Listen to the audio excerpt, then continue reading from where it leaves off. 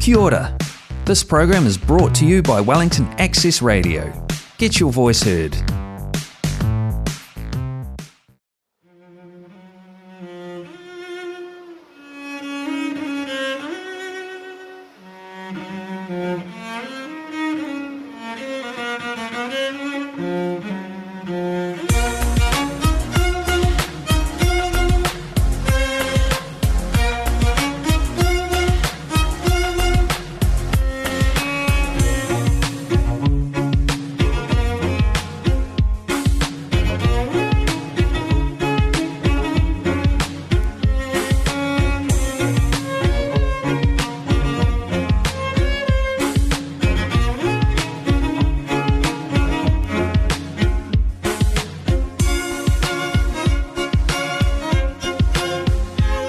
Kia ora whānau, you're listening to Voice of Aroha from Wellington Access Radio on 106.1 FM. And today we have a very special episode and a special guest in the studio today. Before I introduce our guest, I also want to thank Hamid, who is behind the scenes doing all the magic out there.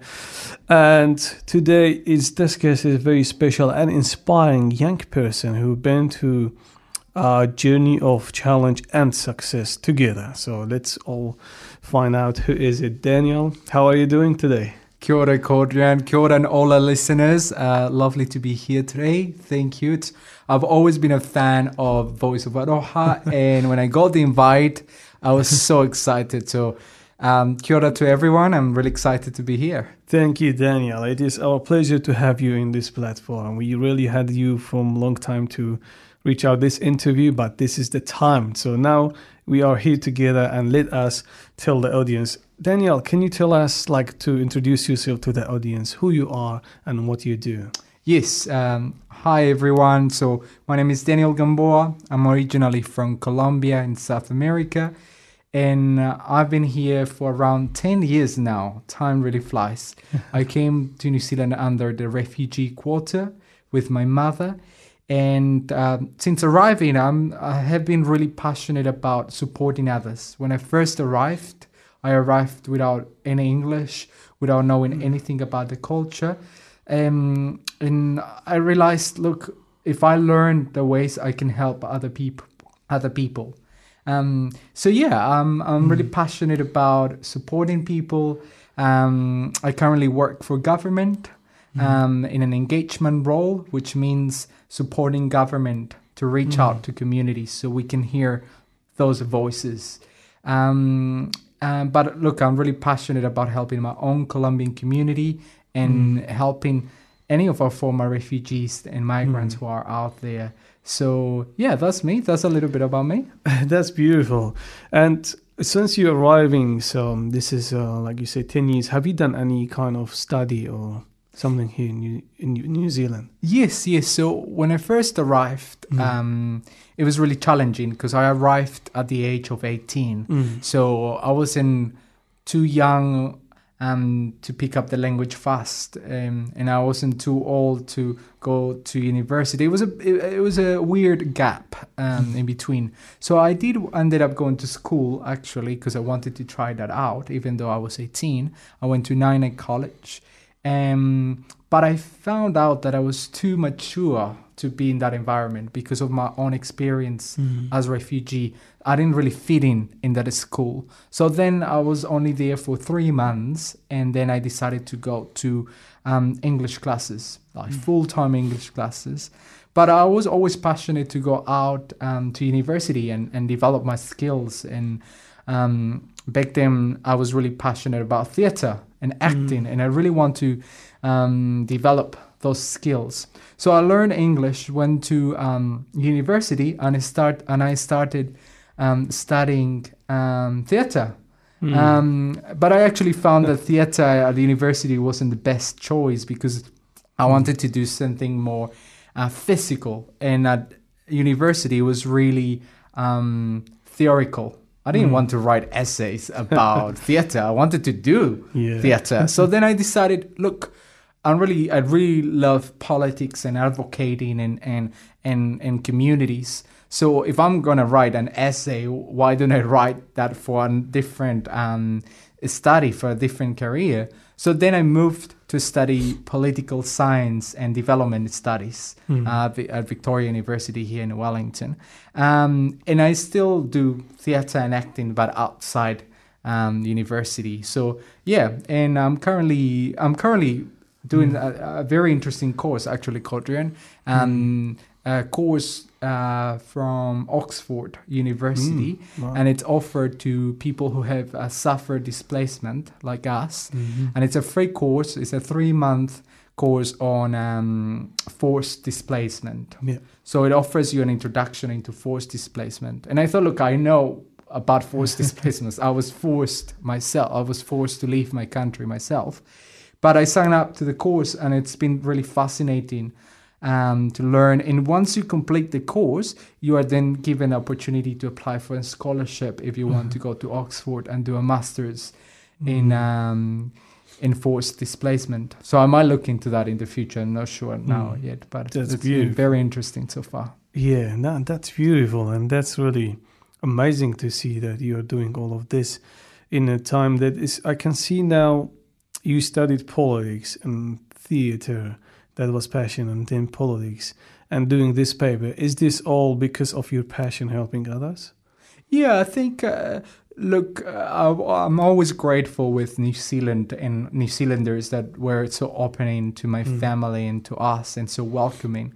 And when I was learning the language and learning about New Zealand and integrating, there was always people around helping me. So I always decided, look, I want to help others.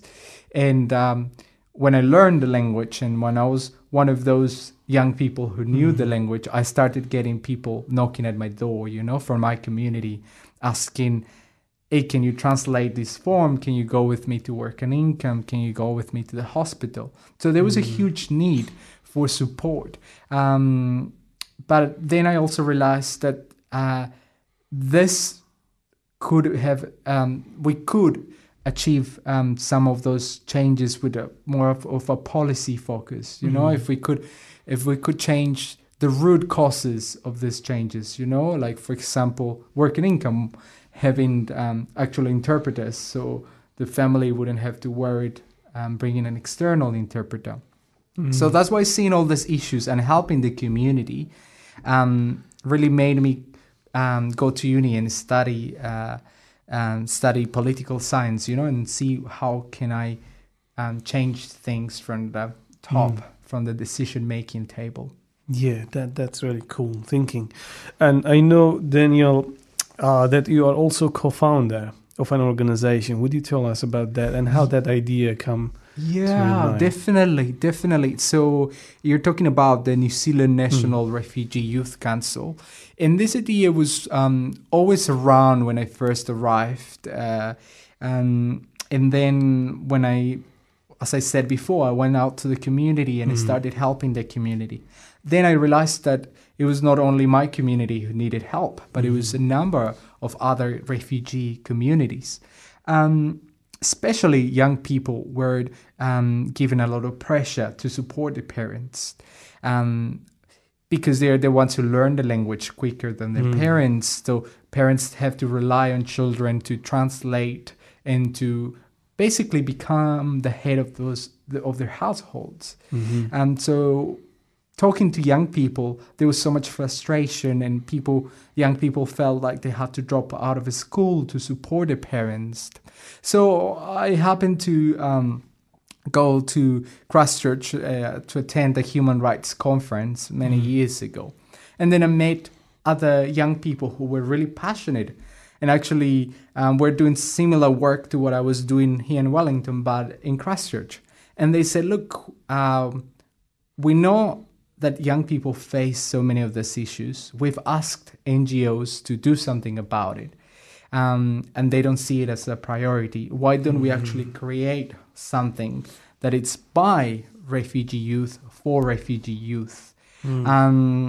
So with that, we went away, started recruiting young people that were passionate about this same issues all across the country. And in 2015, we were invited for a conference with the UNHCR here in Auckland, actually. And we launched the Youth Council. And since then, the Youth Council has been actively running, and it's led by young people who are passionate about other young people. So the work that they do is to advocate, support, and empower young people to have a successful life in Aotearoa. Yeah, that's awesome. Yeah, we have also had some other peoples to interview before. I think was the president of Wellington branch. Noella. Yeah, Noella. Noella, I believe. Yes, exactly. To me, it was an opportunity to move on as well. Like, even though I was one of the co-founders, I'm certainly one of the people who believes that you shouldn't be holding power for too long. You need to empower others to take over. Yes. And to me, it was I did a certain time in the Youth Council, and it was once I finished university and I found a job and I was working at a different place. To me, it was the time to give the opportunity to other upcoming young leaders. Yes, and I just love that. And also I encourage all the organizations that, the other ones who are providers. Yes. Which we have some organizations who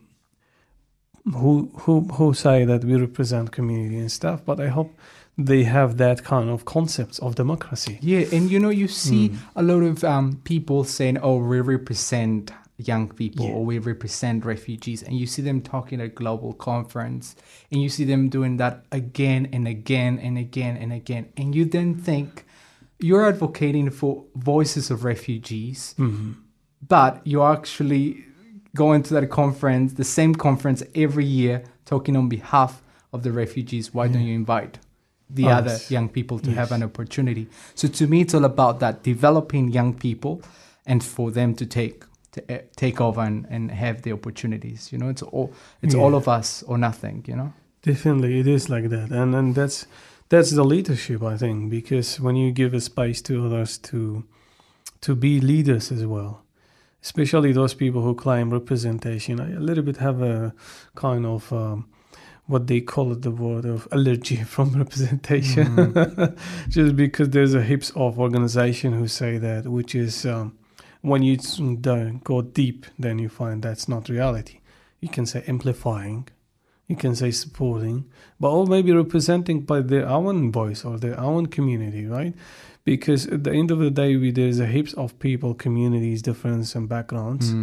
But the real change that we want to see is that how much these people have been developed and growing on, and change have happened in a society during, let's say, 10 years. And also at the stage that we are talking now, there's a heaps of things that need to be changed, in my opinion, which this may give opportunity for young people to come up, to be the leaders, because I believe there is a heaps of inspiring individuals there that they can create a lot of contribution to New Zealand, but what they need is only the space. Exactly, definitely. I think we just need to create, as you say, create that space for young people to be able to shine, and give them the tools, because they're already leaders. We just need to give them that space so they can shine and bring that leadership to the table. So I'm really passionate about that work. So that's my next question to Daniel. You are an inspired individual because what you have been through in these 10 years, you have proven that in this young age that you can lead and you can have good contributions on the government agencies and the non-profit organization and all the journey. So tell me, if that journey of you being successful until where you are at this, how was that? There was a challenge there, or it was easy for you? How was your experience? Yeah, definitely. I think it was an up and down journey, and I think I'm also reflecting at the work of the Youth Council and reflecting back then. It was really challenging to get decision makers to listen to young people 5-6 years ago, and when I look back, it was really hard to get decision makers to listen to young people. It was something they weren't used to, having young people in decision-making tables and having young people voicing their needs. So definitely there was a big struggle to get invited even to conferences or get invited to meetings where we could voice our needs, even though they were talking about us, Godrian. I remember very clearly once there was an immigration New Zealand harahui on young people, refugee young people, and we were not invited, and the people invited, none of them were young people. There were people who work with young people, but there were no young people. So, but look, that didn't stop us. We went to the door and knocked at the door and said, we're not leaving until you let us in. So, yeah, I clearly remember the day and the frustration. But look, I think it's changing. It's changing now. I think all the voices of all the young people who stand up have helped a lot, Programs like this, like Voice of Aroha, different young leaders like yourself who are standing up for the rights of others, are breaking down those barriers. And we're saying, look, we're here. You need to listen to us. And you even go beyond listening to us. You need to take action on what we say. So yeah, I think it's been certainly a difficult journey, but one that I have certainly enjoyed. I've grown. I've learned so much. And look, I'm really happy where I am now, and the young people I have supported, and the young people I now see taking leadership. And one thing, Daniel, we are so proud of you for the journey and the things you bring with your home country, and you being as you yourself and being a positive change to our society here. So my question is to you, like, what kind of plans you have in the next 3 to 5 years?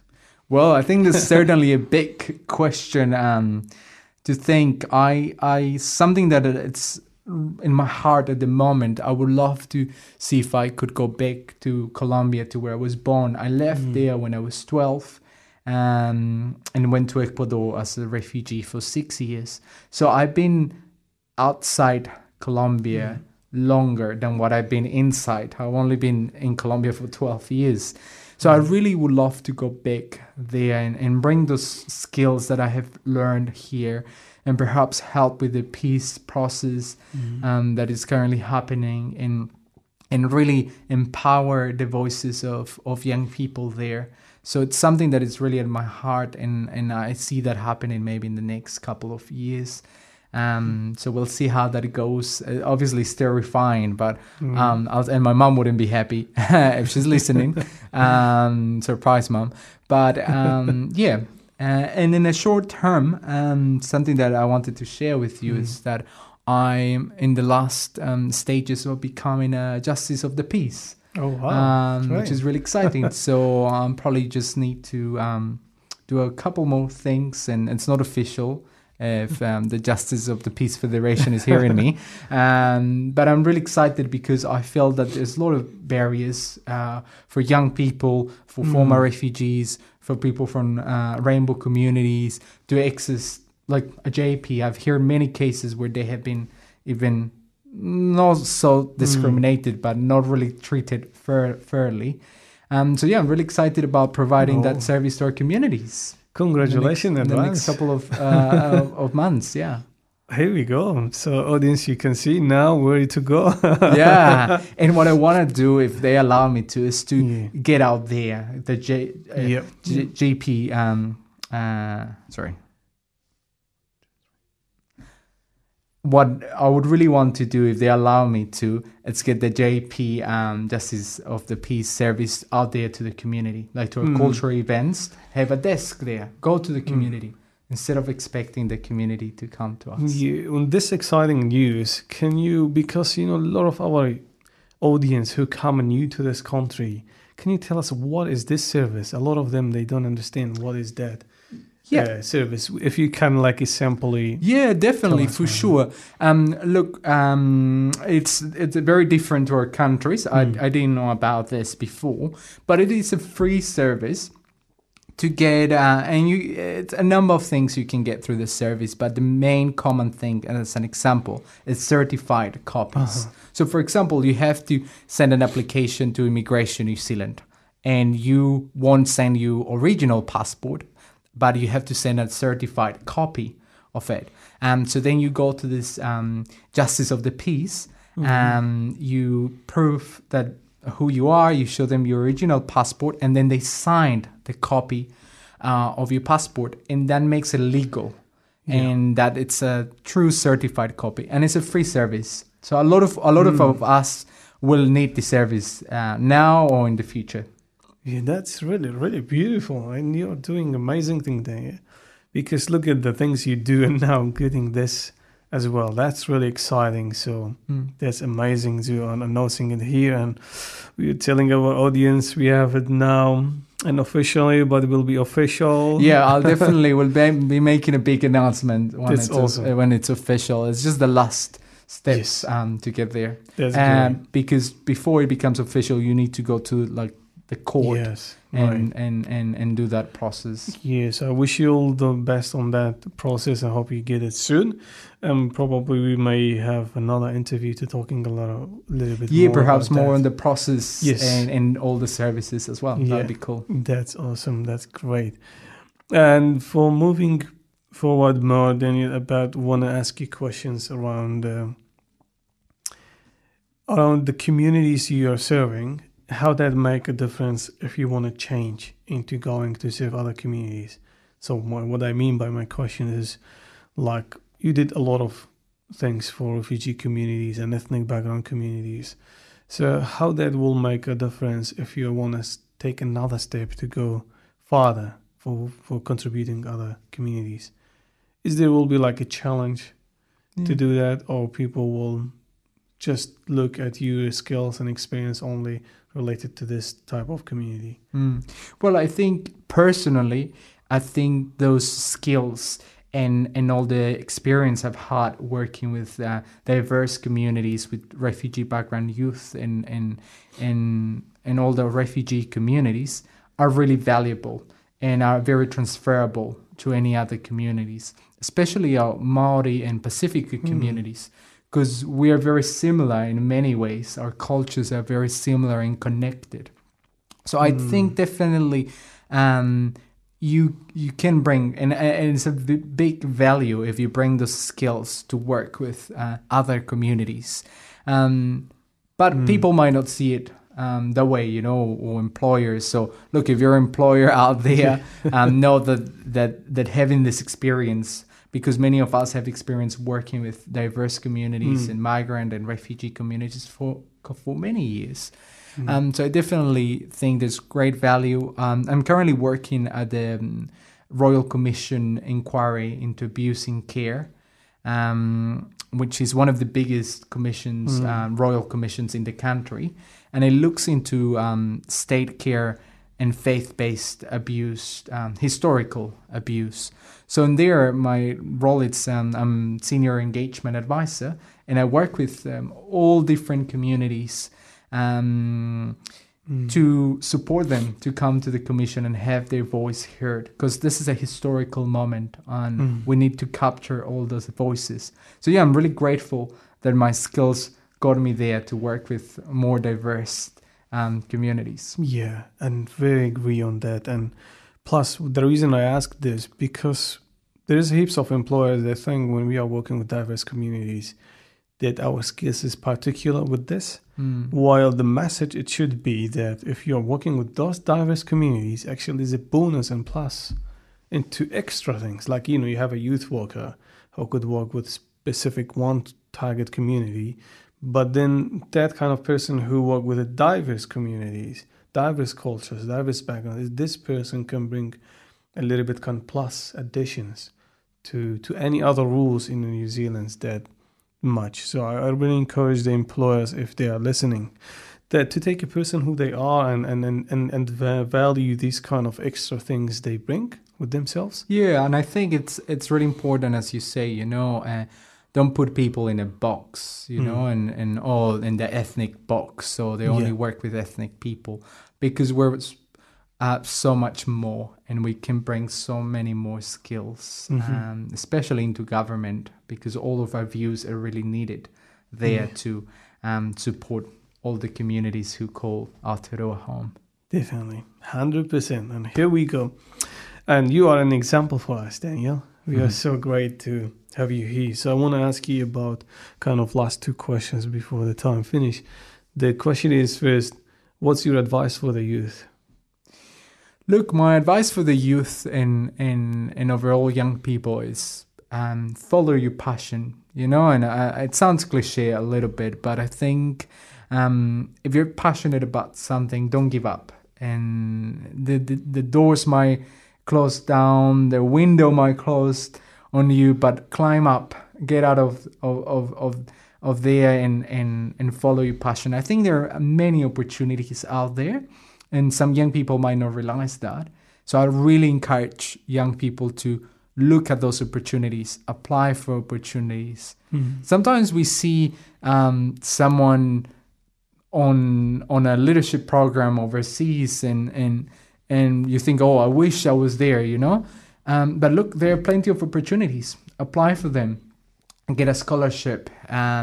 Look, if I tell you, when I was at university, I used to weekly check any global opportunities, and this is how I was chosen to go to Switzerland on Global Changemakers Youth Summit, totally paid, and it was a summit that changed my life. The connections I made, the friends I made, and the things I learned.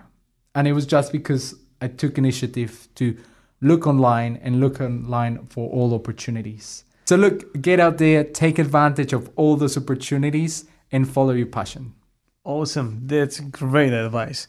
And the last one is we will give the mic to you. What's your words for our audiences from all the Wellington community and also the other regions who are listening to Voice of Aroha, because we broadcast our show on the 6 other regions in around Aotearoa.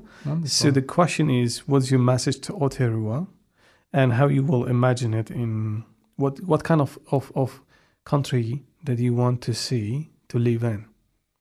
Okay. So, and also the last word for you. So the mic for you, Daniel. Look, my message to Aotearoa is to be courageous, in all aspects of it. I think courageous to accept new cultures, courageous to explore new ideas. I think we have an amazing potential in Aotearoa, and this diversity makes us unique.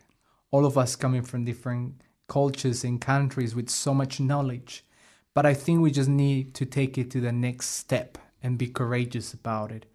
Go beyond accepting someone from a different culture, but actually supporting that person to give back to Aotearoa. I want to see an Aotearoa that look in the Olympics, that all our communities are reflected in the Olympics team, not only certain. When I turn on the TV, I want to see Shoreline Street, that's an opera that reflects us as ethnic communities, that we don't have to fight to be on decision-making tables, that we don't have to fight to be, to have a say. So look, I really feel like there is a huge opportunity out there for Aotearoa. I see that we're going to be one of the best countries in the world, but I think we need to tap into all the richness that diversity brings and all the richness that each one of us have. Once New Zealand taps on that richness and uncovers that secret, I think it's just going up and succeeding as a country. So yeah, I can't wait to see performing arts, seeing TV, that it's super reflective of us. I want to see myself there. I want to hear my accent on the radio everywhere. I want to feel like I fully belong to this country. Beautiful ending. Thank you so much, Daniel. And we were so glad and pleasure to have you in our platform. Thank you so much for coming. Awesome. Kodrian, look, thank you so much to the listeners for turning on a radio show. And thank you for you, Kodrian. You've been a great host. Thank you for your awesome questions. And thank you to the whole team in Voice of Aroha for making this happen. Thank you. Thank you so much, Danielle. And thank you for audience who are listening to another amazing episodes that we have here, an inspiring person like Danielle here doing a positive contributions to our country, Aotearoa. And would love to also thank our sound engineering and musicians who's behind the scenes, Hamid Majdi doing all the magic, and the team at the Voice of Aroha. Follow our social media on Instagram, LinkedIn, and whatever we have. Also Facebook, yes, and also Twitter we are having there. Follow our social media so you can be updated about what is coming next and the next event or the next guest we have in the studio. Thank you for listening, and ka kite.